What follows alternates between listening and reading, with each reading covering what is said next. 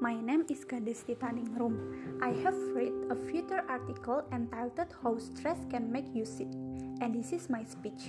Have you ever experienced feeling of challenged, of overwhelmed? Surely everyone has experienced it, and it causes stress. Sometimes we also cannot control our feeling, which make us second. Stress that occur too often affect your body and even cause disease. So, control your feeling and emotion. If you are tired or feel like your mind is full, it is better to rest first and continue when we are better. Sometimes it's the way we respond to stress that make us stressed. We can choose to let it destroy us or use it to build our character and perseverance. That's all for me. Thank you.